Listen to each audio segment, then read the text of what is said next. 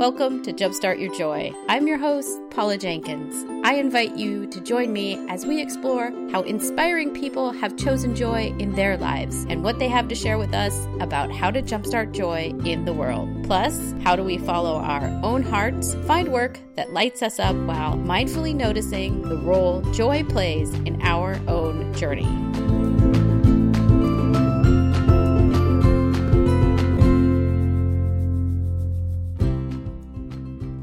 Welcome to episode 144. This is Paula Jenkins, the host of Jumpstart Your Joy.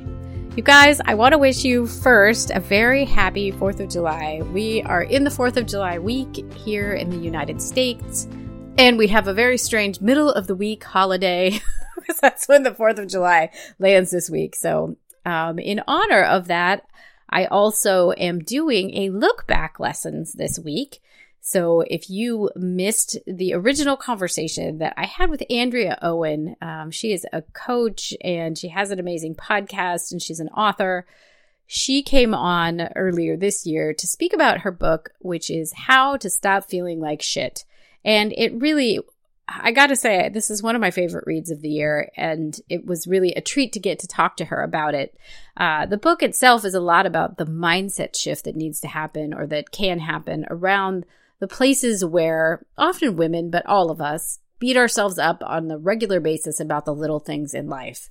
And so her book is this it has kind of the coaching aspects of things of like, but then she also talks about some really practical how-tos on how to approach those situations and how to stop feeling like shit.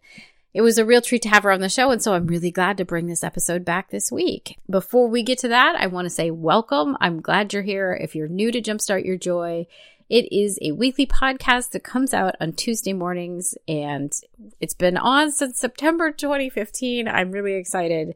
This is the 3rd season. And of course, I'm Paula. I am your host. The show is all about finding joy and how people in hard times and improbable moments have said yes to something bigger than themselves and to maybe the hardest choice they would ever make. That moment is the thing that powers this show. And it is my hope that there are some people that maybe they need a reminder of how to jumpstart their own joy. And I hope that someday they will find this show and that these stories and these people and these conversations will inspire them to get reacquainted with whatever it is that brings them joy. So if you can think of somebody maybe that needs that little pick-me-up this week, and maybe this story and this book and this conversation with Andrea Owen resonates with you and you think maybe they need to hear it, will you send it to them? Because I know I love it when people send me new podcasts to listen to. And so if you would share it, would mean the world to me.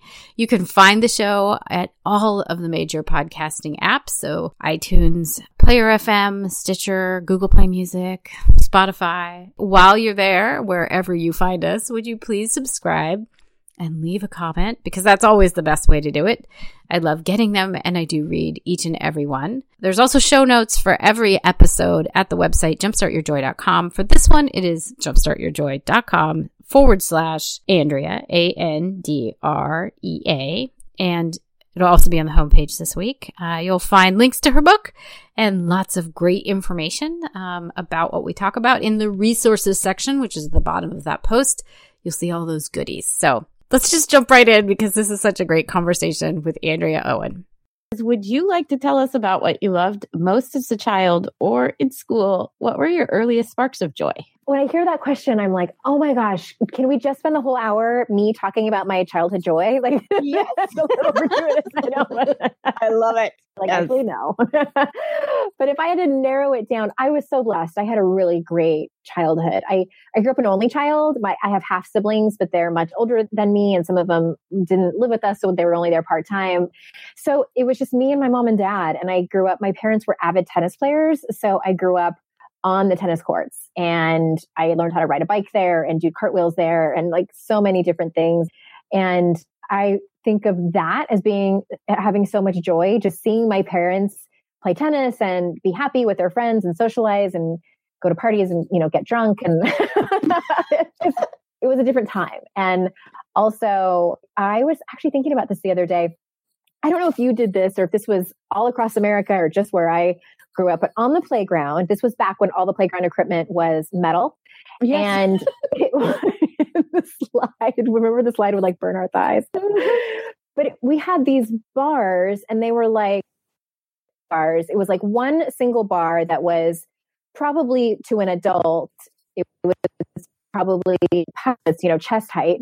And we would, that's it. It's just like one single bar. And we would sit on these bars and do like backflips with no hands and nobody killed themselves. Like, I'm like, how did we do that? And there was something called like a cherry drop. Did you do that? I was about to say, wasn't that a cherry drop? Yeah. And so one of them was called suicide. Like that was where you flipped all the way around and like didn't jump off. No hands. Yes. Oh, I totally remember that. I also am having, I'm having a flashback of a girl who, in fourth grade, Lynn Richardson, I believe, and she broke both her arms doing suicide. Oh my God. I believe it. Poor thing, both of them at the same time. Oh my gosh. I know. Lots of kids like fell on their backs and got like the wind knocked out of them, but I don't remember any broken bones. But that's what I think of when I think of, elementary school playground. Yes. And Foursquare. So much Foursquare. Yes. We played that. We did more handball when it like against the wall. And then remember you could do a do-over. Like if you didn't like your move. Oh, yeah. Do-overs are good. Like, in life, like if you screwed up a presentation at work or something and you're like, I need a do-over. Just start over. Yep. I need a lot of do-overs most days, I think. Yeah. Oh, that's awesome. I love it. Nobody's brought up the bars yet, so I'm so glad you brought that up. I loved them as well. I'm really short, so it was hard to get up on there, but once I was there, I was really happy. You were ready for those cherry drops. Yeah, I was. Yeah. So would you like to share with us what you do now for your... Yeah, I'm not a professional cherry dropper, as most people probably thought that's what I do, but no, I actually am a life coach and mentor for smart, high achieving women. And in a nutshell, I help women learn to have better coping skills than the ones that they do now. I help women who typically I work with a lot of women who are in a corporate setting and who have usually climbed the corporate ladder and their life looks great on the outside. They have succeeded by, normal success terms, and their personal relationships are struggling a lot of times, and they are using numbing mechanisms that don't feel good at all, know what it is that's holding them back, and they're ready to change and they're ready to move into a different direction. Yes. Ooh, that's all good stuff. Because it feels like, for so long we strive and we achieve, and then we hit either a place that we're like, this is where I wanted to be. And then we're looking around and saying, what else happened right here? What happened? Yeah. How did I get here? And they get to a certain point in their life where they know that something is missing. And they also, the women that I work with are well-versed in personal development. They've read a lot of personal development books. They've probably gone through therapy and know what their family of origin stuff is. And they've worked a lot on that, but they're ready to move forward from that. Yeah, that's interesting because there is a certain amount that goes into kind of starting to know your stuff, but then the action. And I love that. Oh, your new book is so all about the action as well. I love the action side of it because it's so easy to get into the heady space of, okay, this is all the things that are going on, but then how do I pull that into my life for right now? Exactly. Yeah. Well, and if I may, jumping way ahead in the book, and I really kind of struggled, should I make this the first chapter of the book or the last chapter of the book? And we decided to make it the last. And it's a whole chapter on values. And values is kind of that thing that I kind of half joke that it's kind of unsexy, values, isn't this something we do in team building, training stuff? And it really is, though. It's foundational in your personal development journey because all of this doesn't matter.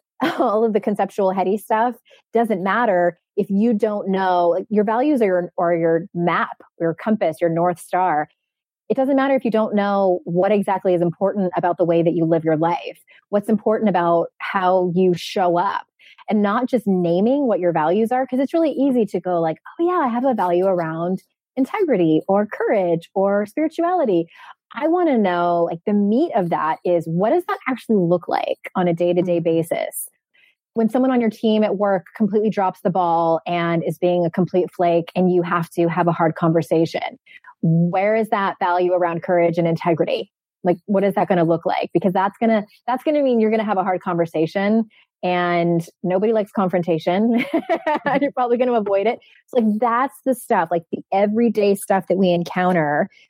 What are you going to do? What is it going to look like? What do you need to know and practice? Mm-hmm. Yes. Yeah. And it is so foundational, like you're saying, to know your values and know them in a deeper way. Cause I've also been through coach training, and I agree. Like when they first said, oh, let's talk about values, that everybody did kind of go, really? Like, didn't we do this at rock climbing, you know? Yeah, exactly. Like, boring. Yeah. But I think it's so interesting because then it also has that crossover. It gets a little Danielle Laporte, but like the values and also how do you want to feel? Like those two things were completely game changing to me. And I worked in a corporate setting 9 to 5 most of the time. So, but yeah, knowing, okay, how do I want to be in this moment and who do I want to be and how do I want to show up? The values are key to that. Otherwise, you're kind of lost. Exactly. And I don't think that we ever really think about this a whole lot. I know I didn't before coach training. And even to be honest, when I was in coach training, I kind of half-assed it, you know, like, okay, I'll just name my values. Yeah. And God bless the first girl that ever coached me. Like we didn't go any further than that. But I've now learned over the last decade that like the actual work, you know, naming them is it's kind of like naming a baby. And that's what I say in the book. Like that's just, you can't call that parenting. Like just choosing a name for your child is not parenting. It's just naming it. The real parenting happens, you know, every day over and over and over again. Same with values. Yes. Well, and I love your book, which is coming out today when this goes live, January 2nd. And it's How to Stop Feeling Like Shit. And I just loved it.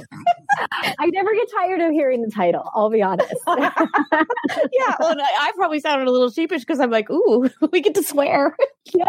But yeah, I love that you're kind of approaching this whole work from here's what's happening, like we just said, and then, but here's how to fix it.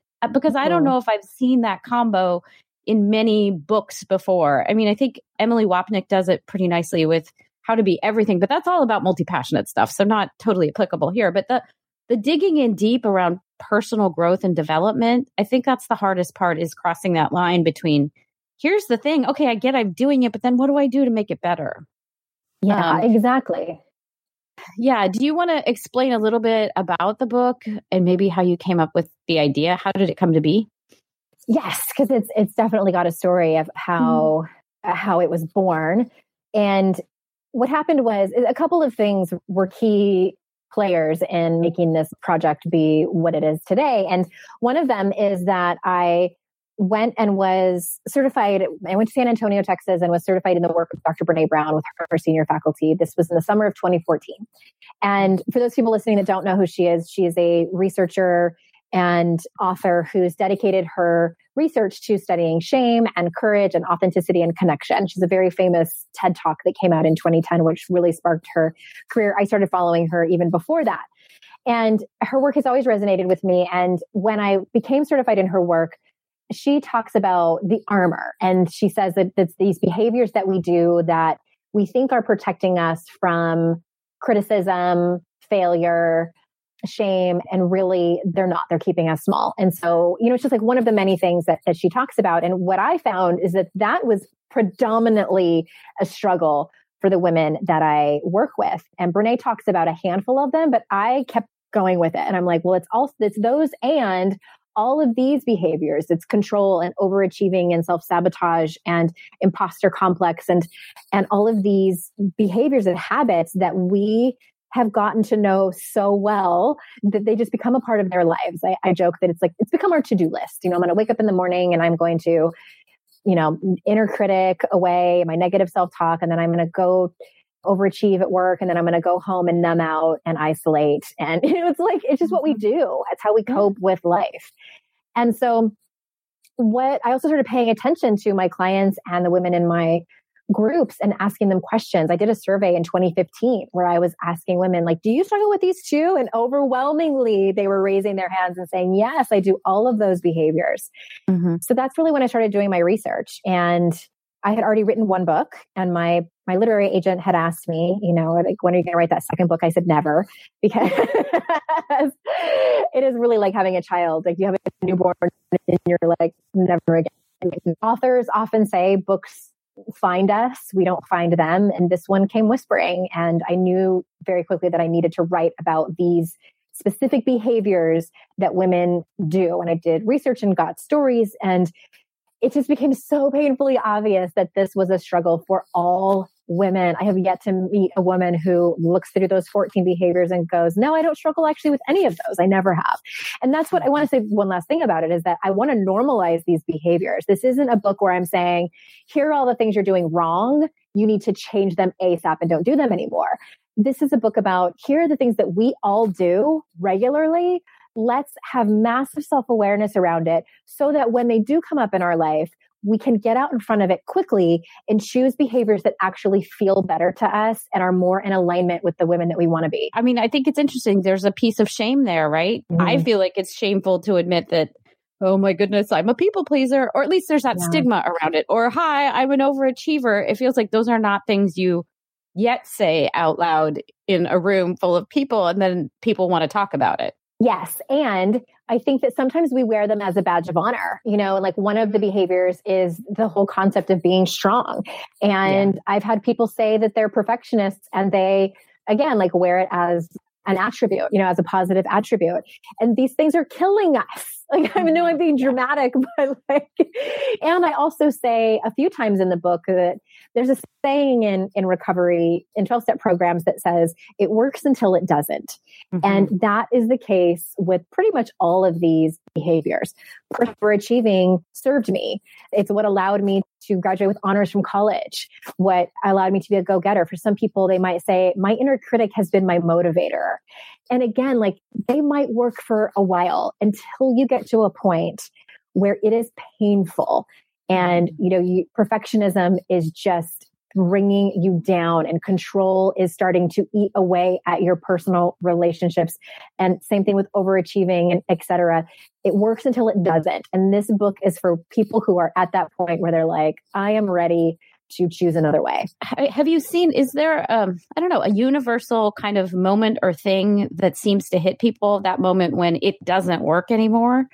Great question. I don't necessarily think so. I mean, even for me, I had a rock bottom moment about 11 or so years ago, and it wasn't, I didn't like wake up that day and say like, oh, these are the things that I'm doing that are making me feel terrible. It was that whole aspect of paying attention. So the people that seem to gather around me are people who, again, are versed in personal development. They know they want to live a better life. And sometimes they need help being pointed in the direction of what is actually going on that they can solve. Does that make sense? Oh, yeah, totally. Yeah. And I think it's interesting. I mean, probably rock bottom feels a lot the same to for different reasons. There's something about it that probably feels similar to most people. They know when they're there, but then how do they get out of it? I just want to say too, that you don't have to have a complete rock bottom in order to change your life. I think it makes for really great and entertaining stories for memoirs, but I don't necessarily think that everyone who changes their life has that like pivotal moment where, it's a lifetime movie. I think that it can be a series of things where you just are tired of having poor boundaries, or you're tired of worrying so much what other people think. I think it can be, a combination of several of those types of things to where you make a decision to change your life. And boundaries are so key. I remember a while back, a friend just said to me something, I was miserable. And he said something like, yeah, you've got to watch your boundaries. And I was like, what's that? What is that? So, yeah. Which is probably so telling. How do we go about it? Because that's a tender area for a lot of people, because I think that's one of those things that comes up, I think, as you say, in the people pleasing and some of those other habits that maybe aren't serving us well, but it's really hard to say, here's my boundary. I don't want to go past it. How do we start with that if we're there? I really love talking about boundaries because I do think that there is a step-by-step process. So to quickly, I had that same moment when I was my life had totally fallen apart, and I was in college at the time, and I was at the counselor's office, and she said to me, I don't remember exactly how she said it, but she said something to the effect of like, what you really need is self-love. And I was like, what? What is that? And I think that self-love is like this big topic that encompasses so many different things about self-trust and self-acceptance. And I mean, we could have a whole nother talk about that. But in terms of boundaries, it really is one of those things where, and I go through it in the book, like here's how you do it. And the tricky thing about boundaries, though, I will say, is that it's not just about having the conversation and being clear about it and setting the boundary. It's about following through, because more than likely, that person that you're setting the boundary with is going to test you and do the thing again that you're asking them not to do. And that's where your values come in, right? Because if you have a value around courage and authenticity and integrity, well, you're being called to show up in that moment. So I think boundaries, although they can be some hard lessons, but I do think that they're something that absolutely can be learned. And it's just having the courage to have the hard conversation. Mm-hmm. Yeah. Yeah. And I love that you offered the example, I think, of a difficult boss, or kind of going to them when they've given you too much work, and like, how do you set that boundary? Yeah. It was helpful to have an example of it, because I think everyone can relate to that person. Mm-hmm. They might just be used to you doing the thing that you've always done. So it's a shock to them when you're like, I'm not doing this anymore. Yeah. Well, I think boundaries kind of have a bad reputation. People think that they are something that needs to be confrontational, or, only bitches set boundaries. And those are myths. Like, that's actually not true. There's a difference between having a hard conversation and maybe making a request versus setting a boundary. And so boundaries tend to be very black or white. Like, if you keep doing this, then this is the consequence. And a hard conversation might just be that you're making a request. So neither of those are easy. But I think the point is that I don't want people to think that, because I used to think that boundaries were, you needed to get all, feathers all ruffled and get ready for a showdown. And it doesn't have to be that way. And they're better received when they are dealt with kindness and honesty. Yeah. Yeah, that's so true. And it gets easier as you go. After you've had those first awkward conversations about, I'm going to set my boundary. Yeah. And the next ones seem to be easier. One of the other things I just loved about this book is that you talk about joy in it. And I have to say, it was when you were explaining about catastrophes, kind of like why people are holding themselves back from going just full tilt joy. And I had never, I'm probably just, one of those very natural outgoing people that just doesn't stop. So I had never really thought about it. Would you explain kind of what you have to say about why people kind of hold themselves back from joy? Yeah. And, to give her credit, this comes from Brene Brown's research. And she talks about how one of the hardest emotions for people to feel is joy, because it requires us to be vulnerable. And the way I talk about it is what I have seen in my clients and through my own research is a couple of different things.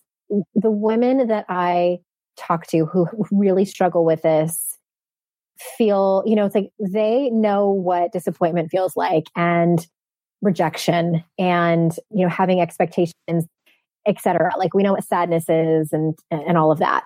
So for us to lean into joy is risky, because our brains are like, oh, remember when this didn't work out last time? Or, you know what I mean? So we know that when we have an emotional attachment to something, that it can hurt if it doesn't work out. It's not a guarantee that it's not going to work out, but our brains are so interesting in so many different ways. One of those ways is that we haven't evolved that much from many, many, many millennia ago, and how our brains are really just trying to protect us from danger and death. And I think that plays a part in it as well. But I also think it comes down to women have a hard time even doing things like accepting and acknowledging and being proud of their accomplishments and praise. We have such a hard time accepting praise for what it is, someone extending love and gratitude towards us. So I might have gone off on a little tangent there, but joy, I feel that joy, and tell me if you agree with this or not. Like, I feel that joy and happiness they're like sisters, but they're not twins. They're not the same. To me, happiness is like in your head, it's like, yay. Joy is like a full body experience. It is in your bones. And many of us like reserve it for, or when you ask someone like, tell me about a joyful moment, they reserve it for really big moments in their life. You know, the birth of children, getting a promotion, marrying the love of their life, et cetera, et cetera. But you can, and we have the ability to feel joy in these everyday moments. Mm-hmm. And that personally has been something that is, I don't say this a lot unless I really mean it, but it has changed my life because it is, you know, we live in a world that doesn't really encourage us to, you know, the whole like be present, you know, and just these small moments of like seeing my children laugh and like sitting with them at the dining room table and having them share their excitement with me and stopping and shutting the rest of the world out for 5 seconds to revel in that moment is leaning into joy. And our brains tell us that that is risky, but it's practicing that and moving through it can be life-changing. Yeah, there's a lot in that, right? Like, and I agree that happiness, it's interesting because there was a man who's a spiritual medium that came on and he tapped into the spirits and they said that happiness is contentment and that joy is actually what we should aspire to. And I'd never really thought about that differentiation in a specific way, but it was kind of a beautiful differentiator. But that like, yeah, happiness can be day to day and we can realize we have that contentment or that comfort level. But I love what you said. I think it's those things where you can drop in and be so present in a moment and realize, oh my goodness, look at all, and you could use your own words, like, look at all the goodness, look at all the blessings in this second. It's interesting too that you brought up children because I often have that split second moment with my son of just like, oh my gosh, there's so much joy right here. Mm-hmm. I don't know if that's a universal, but it's very interesting. I think something changes when we have kids. Yeah. And it's really interesting too, how like in that next moment, we can imagine something horrible happening to them. Or, you know, we see something on TV that's happened to someone else. And I think part of it is just our ability to have empathy for other people, but it can kind of go awry very quickly. And it doesn't ever feel good. And it's a lesson to learn to actually, of course, you can still feel empathy and you can feel someone else's pain, but it doesn't mean that it is going to be your pain. Mm-hmm. Yeah. Yeah. And there's also that very interesting thing that happens is when you can still hold two emotions in the same space too. You can realize there's pain, but you can also recognize there's joy in this very moment. And that those two don't take away from each other. Yeah. Exactly. It's a strange space to be for sure. Yeah. I don't know. How have you seen people really embracing joy and giving themselves permission to feel that in that space? Well, I mean, speaking of children, like children are amazing at this, aren't they? Especially toddlers. Yes. Their range of emotions is like nothing anyone can contend with. And I never knew this until I had my own children. I didn't grow up around other small children very often. And so I just would watch my kids just be engrossed in one thing. I mean, they have the ability to be present also, like we should aspire to be as grown-ups. But I think that it's also watching people who have circumstances that you would think would bring them down and just really take them down, and they still choose to experience joy. I mean, not in every single moment, but they still choose to experience it. I wrote about it in the book. I have a friend, Michelle, and she, at the time that I asked her about joy, she was going through chemotherapy for breast cancer for the second time. And she had a young daughter at the time. Her daughter was really little, I think. And she still was choosing joy. And it was just as we described, you know, it's like she would choose moments to look around at her family or her friends or whatever she was choosing and experience joy. And I think that I don't want people listening to think that you and I are saying like, oh, it's so easy. You just choose, you just make the decision, because I think it's more complicated than that for some people. And, but I do think that it's worth giving it a shot. I mean, again, like I said, 5 seconds, just try for 5 seconds and watch what happens. Like pay attention to what comes up. Pay attention to that quiver of fear that you might feel. It's completely normal, but it starts with practicing it, making the decision to practice it. Mm-hmm. Yes, yes. And I think I know the Michelle that you're speaking of, and she does make a mindful choice, I think, to be in the moment and to recognize the goodness of the moment. Absolutely. And maybe that's just kind of the first step up for people is being able to see the goodness and accept that and see that there is a positive thing in this very moment. See the goodness. Yes, I love that. Yes. We've also talked a little bit about people pleasing, approval seeking, and you talk about perfectionism separately as one of these habits in the book as well. I feel like there's something that's kind of intimately tied about all of these things that kind of dance around the idea of joy. And I think it goes something like this, that it feels like those three things are often very much ways maybe people are trying to find joy or bring happiness to other people. But they're not, I mean, it seems like it's just kind of maybe a misguided attempt. I don't know if you have anything that you've seen with kind of the people pleasing, approval seeking, or perfectionism. I don't know, that kind of could shed light on trifecta. Yeah. What are people doing there? Well, I think that it's all effort. I think if you go a few layers deep, I think it's all in an effort to engineer the way they are perceived by others. Because deep down, and myself included, I've really struggled with, I say like, pleasing, perfecting, proving, and performing. And it is because we are so invested, because we don't have that core knowledge that we are enough, that we don't need the approval of others. Let's be honest, like getting the approval of others is pretty awesome, right? Like I'm not saying that it's don't ever do it. I think that it is a lifelong journey to get to a place where you are secure enough in yourself and trust yourself enough to know that you are good enough no matter what. I also want to say one more thing about that. I think that is a cycle that we go through. I have talked to so many women and so many experts on this topic that I have yet to meet anyone who has done a ton of work on themselves and feels 100% worthy all of the time. I think that everyone drops into those moments of feeling not good enough. And it's a lifelong thing. And I kind of went off on a side tangent there. So let me pull it back in. In regards to people pleasing, approval seeking, and perfectionism, again, I think the bottom line of it is what I'm trying to say is that when we do that, there's a part of us that's feeling not good enough. And we are also trying to avoid shame. And people kind of, tilt their head sideways a little bit when I say that. And it's because it's not that most people walk around feeling ashamed all the time. I think some people do. Some people, it's their baseline. But I think for the majority of the people that I speak to and that are in my audience, they are constantly running away from it. They know what shame feels like. And many times, many, many, many times, this is not a conscious thought. This is an unconscious thing that is running the show. They know what shame feels like, and they are desperately trying to avoid it. They're trying to avoid criticism. They're trying to avoid judgment and trying to avoid failure. And so they engage in perfectionism, people pleasing, and approval seeking. Yes.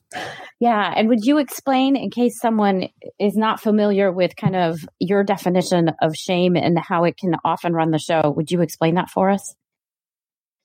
It's that, the way I describe it, it's that feeling that I am not good enough and I am different from the others. Nobody will accept me, and feeling like an outsider. And I give a couple of examples in the book from middle school, but it's just, I think we've all been in those situations where, for one of the examples that I gave in the book was when I was in 7th grade, I had a math teacher we had weekly quizzes and they were graded. And he would hand out the graded quizzes every week. And if you got a D or an F, he would put an extra, like a half sheet of paper, and it was stapled, and you had to take it home and have your parents sign it. And he called it a tag. And everybody knew that he handed out the tagged papers at the very end. So the top of the stack were everybody that got A's, B's, and C's. And at the bottom of the stack was anybody that got a D or an F. So it was like, looking back on it, I'm like, oh my God, like so mean, Mr. Bosworth. And it happened to me. This was right on the time I started to struggle with math. And luckily, I was lucky enough that my parents were able to get me a tutor. But those were that was shame, being handed that test and feeling small examples. This is not like these huge things that happen to me, but this is what makes a difference in our life. It's these small moments of feeling ashamed about ourselves that stick with us and create these core beliefs that end up pushing us towards things like perfectionism, like overachieving. And that this is where it comes from, is these small things. I mean, probably everybody listening has a story or 2 or 10 from middle school alone of shame, of being either shamed on purpose by someone else or being shamed by your parents. Because let's be honest, as a disciplinary tool, I'm using like air quotes, it works. You can change someone's behavior with shame on a dime, but it has detrimental long-term effects. Everybody has experienced these and can tell stories of it. And many of you will say like, but it was so long ago and I'm over it. Like that very well may be the case, but those experiences have led you to the behaviors that you are doing today. And that's where the book comes in. Mm-hmm. Yeah. Ooh, and I can relate to the math shame. I got put in a cubicle with a timer, a kitchen timer. It was very, very scarring. So stressful. It is. Well, because as a person, you already know this is hard for me. But then when you're labeled as separate, and maybe that's kind of the universal thing about shame, is then you're labeled as separate and it feels even worse. So you're different. Mm-hmm. And it's really, again, like going back to brain science, this is a biological thing that happens to our brains, because way back in the caveman days, I know that's not the right term for it, but bear with me. I'm not a historian. That meant death. If you were different than the others, if you couldn't, quote unquote, keep up and be like everybody else, then you probably died. If you got pushed out of the community, out of this group or tribe, it meant death. And our brains still think that. Our brains still, like the old part of our brain, it's not a conscious think. We don't think like, oh my God, I'm dying and clutching our chest. But it's this thing that happens to us physiologically. So I always like to normalize it. Like, you're normal that this is happening. The awareness is what brings you change and makes you feel better. Yes. Mm-hmm. Yeah. And it's so hard as a younger person. Probably those middle school experiences can be so, I don't know, formative, because our brains, you can't be self-aware enough in middle school most of the time to know what's happening. It's just all, it's kind of that biological response, and it's so scary. Yeah. I know you mentioned that you had a personal crisis partway through writing this book. How did that impact the book itself? Yeah. So what happened was, my dad, I'd never lost anyone in my life. And I kind of knew it was coming. My parents are getting a little bit older, and I was about, 60 or so % of the way done writing this book. And my dad got sick at the end of September of 2016, and he died on October 16th. So it was very fast. And I was with him when he died. I flew back home. I'm from San Diego, and I flew back to be with him. And it was devastating, to say the least. And it was interesting because here I am writing this book on coping skills and behaviors that we do, especially behaviors that we do when life gets really hard. And it was sort of ironic, like, am I going to eat my words? And I wrote about it in the 3rd chapter around numbing, because one of my coping mechanisms of choice has always been numbing. Like, I didn't have, for a long time, I did not have the tools and skills to feel my feelings. Especially the really hard ones. I pushed that under the rug. I did not, like, if we just be really quiet about it, maybe it'll go away, and that was really the mentality that I grew up with and that I adopted very voraciously adopted that concept of not wanting to feel my feelings. And so when I got home, I had to sit down and finish writing this book, and really had to take a good hard look at these behaviors. And it really just reiterated the message that I had about normalizing them. So yes, I did have a few days where I completely shut everybody out and didn't want to talk to anybody, and isolated and hid. And there were times where I numbed out, and I went to the mall and spent entirely too much money on an outfit to wear for my dad's funeral. And I felt better for about 10 minutes. And these things that we do, and I was aware of them, and I was nice to myself along the way. I think that that's the most important part, is that I didn't beat myself up for any of it. And yes, I had to make some apologies to people that I had lashed out at, because in my own grief, but I'm grateful for the lessons. And it was it was really interesting to watch, to like kind of take a step back and watch it all unfold. Yes. Thank you for sharing about that. I'm so sorry for your loss. Thank you. Yeah. It is interesting to see things unfold, especially in the midst of being in the process of writing about it. Mm-hmm.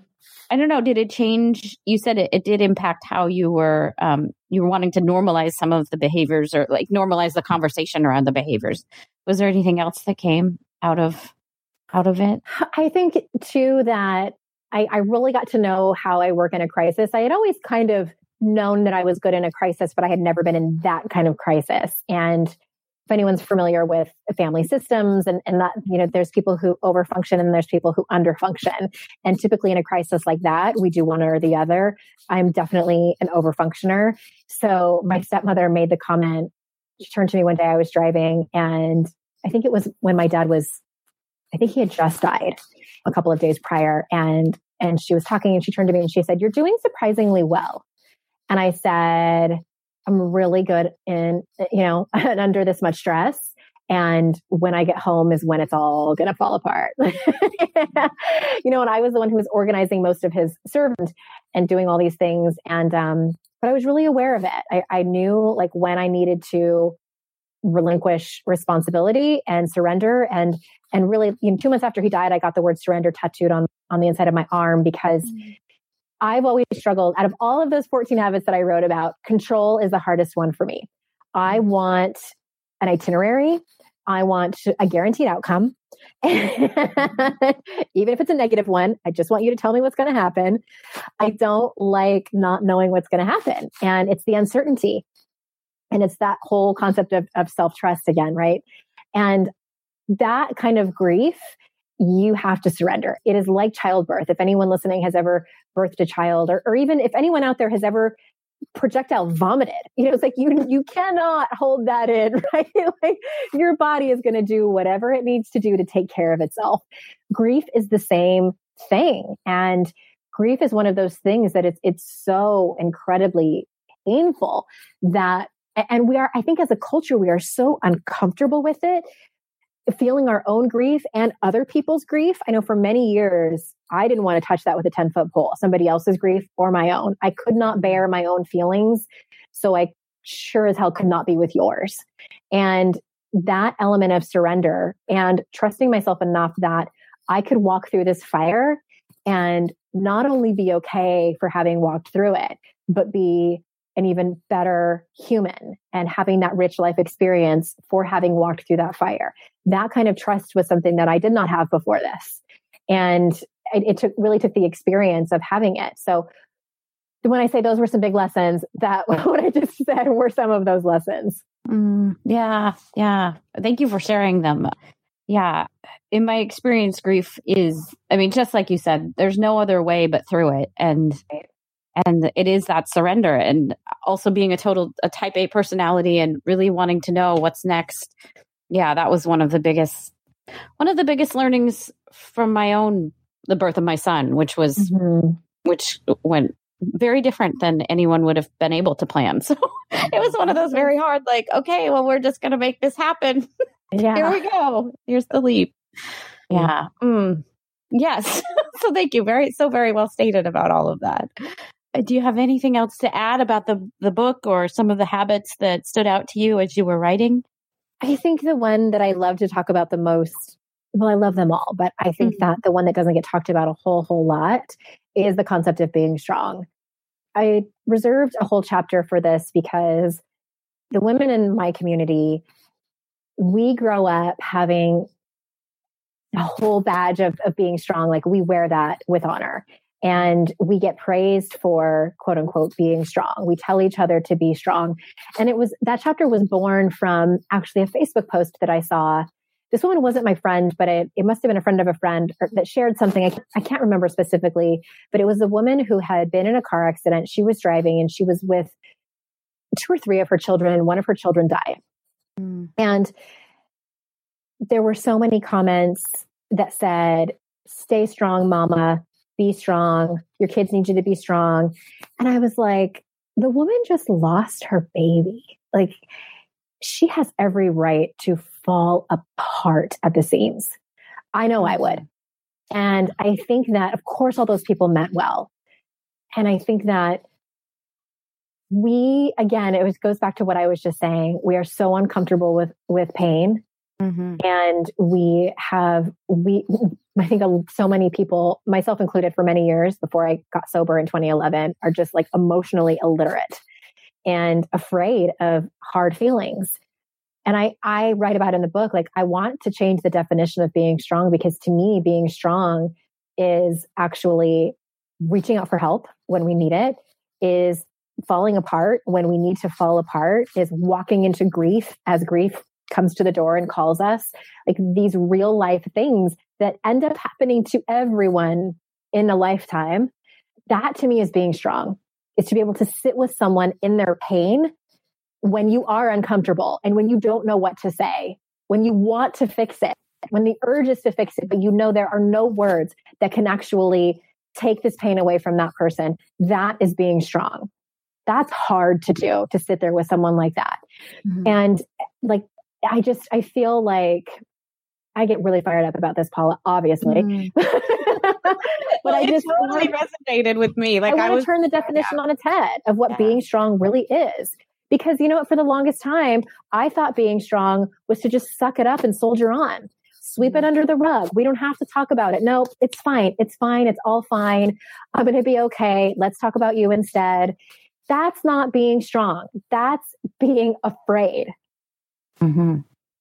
Yes. And I think the thing that stood out for me too, when you talked about it in the book, was an example of a group of friends of mine. And we were all strong ones. I'm using air quotes over here. Mm-hmm. And talking about how people then, if a crisis comes up in your life, how people also seem to, they don't check in the same way when you're one of the strong ones. That, oh, you're strong, you're going to be fine. You know, there's almost like this thing where then the expectation from those people around you are that you don't need the same kind of help as someone else who may be showing vulnerability in most situations. And It was just, it's a very interesting place to be, because really the conversation there was around, I don't know why.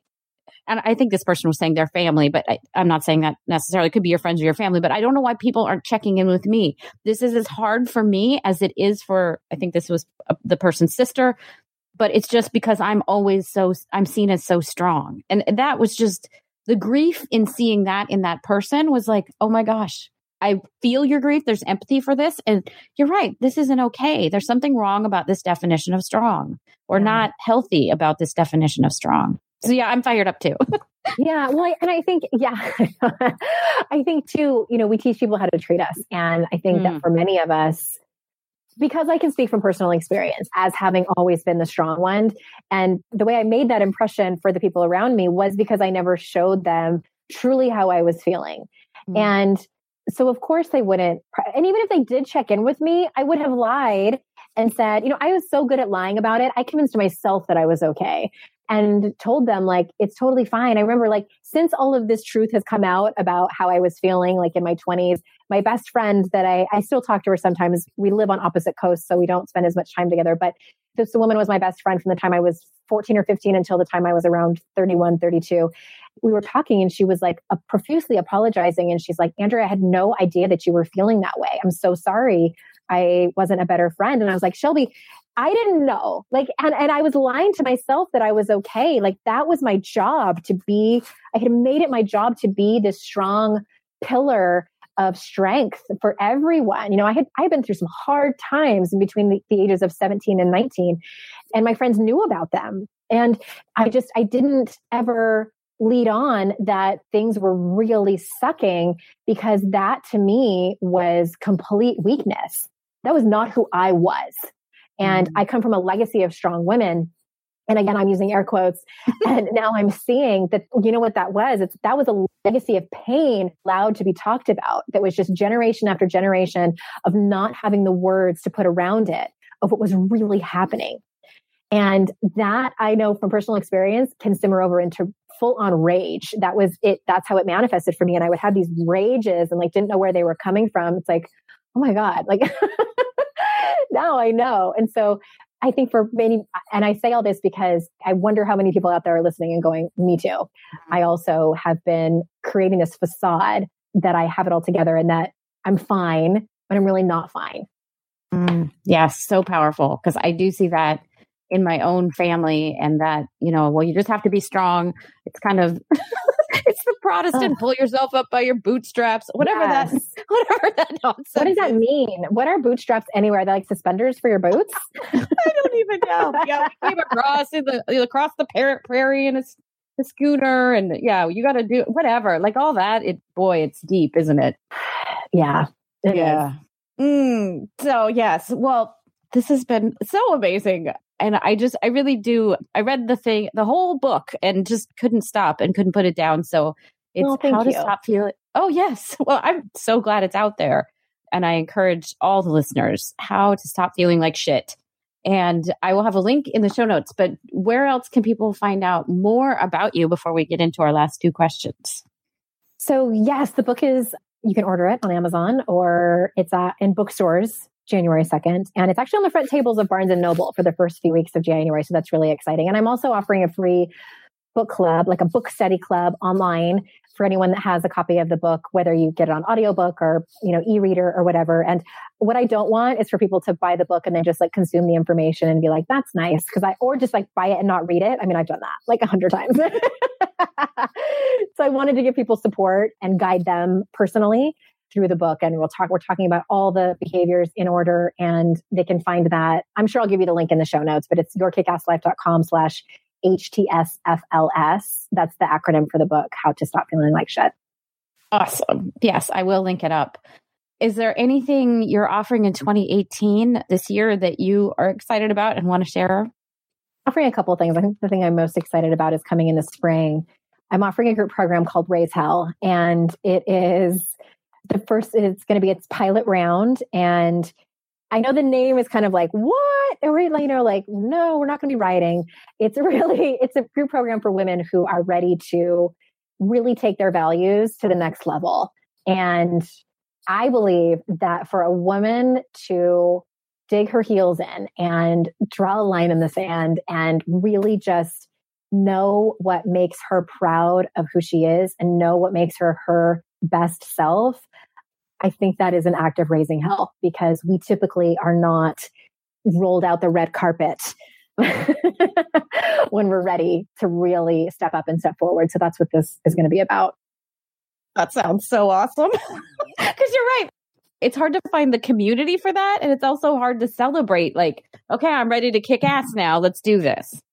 Yeah. And I think kicking ass too isn't always about winning. It's not always about getting it right every time and like having the last word and things like that. Like all those things feel really good, but really kicking ass to me is about leaning in hard to your values and like having those hard conversations, even though you don't know if that conversation is going to turn in your favor. It's about asking for that raise, even though there's a risk that you're going to get turned down. It's about going out and dating again when you've been a single mom for 10 years and online dating is a mess right now. It's like all of these things that are and activism. I know so many women who want to get involved with activism, they just don't know where to start. And it's like a creativity, like there's so many different avenues that I hear women say like in passing, like, oh, I've always wanted to be a writer. I just don't have time for it. And I'm like, what? Oh, or start a YouTube channel. And like, I'm like, like that's the stuff. What I do, that makes the hair stand up on my legs. And I'm like, when are you going to do that? And how will I know? Like, that's what this program is about finding the time, having to say no to certain things so you can say yes to you. Yes. Oh, I love it. Oh, so good. Well, let's jump into the last two questions. And the first of those is, where have you seen resistance come up in your life and how have you overcome it? Oh my gosh.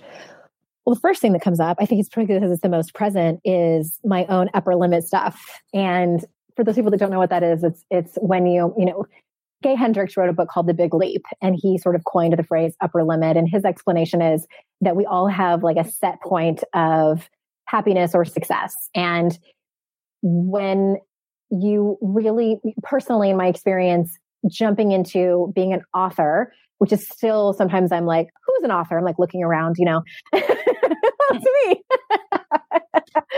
Having now 2 books has really, I've been handed this invitation to, like I was just talking about, like step up and step forward. And with my first book, I had one, I'll just give you a quick example. I had one book event and it was in my hometown of San Diego because I knew a decent amount of people would show up and I knew I was going to know 98% of them personally.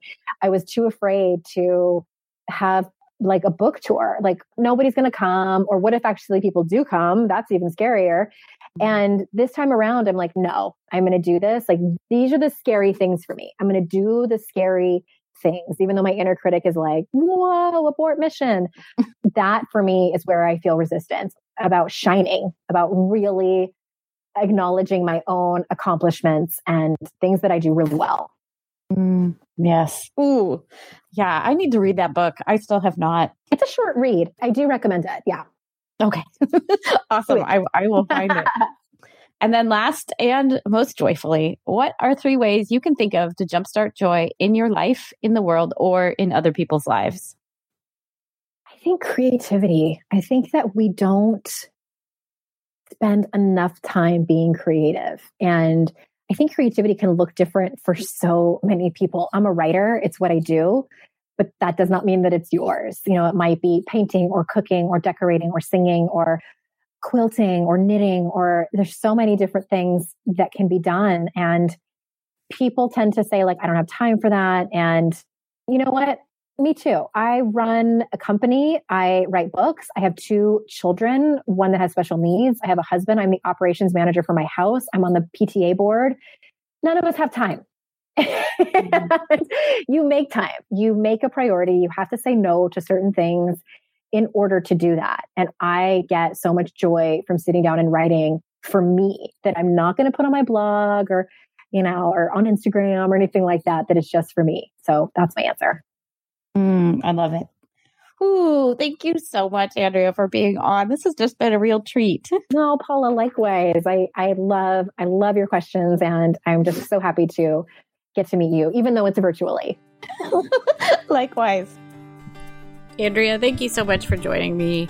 It was such a treat to have you on the show, and I love the no nonsense and yet very supportive stance that you take on how to stop feeling like shit. And we all need a little bit of that. This is such a great book. I hope you guys will pick it up. It would make a great read on the beach or on the plane if you are going somewhere this summer. So you can find the show notes for this episode, jumpstartyourjoy.com/Andrea, Andrea,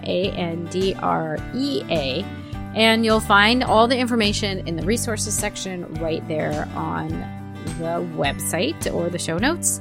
And I want to wish you guys all a very happy 4th of July. So we will keep this short and sweet this week.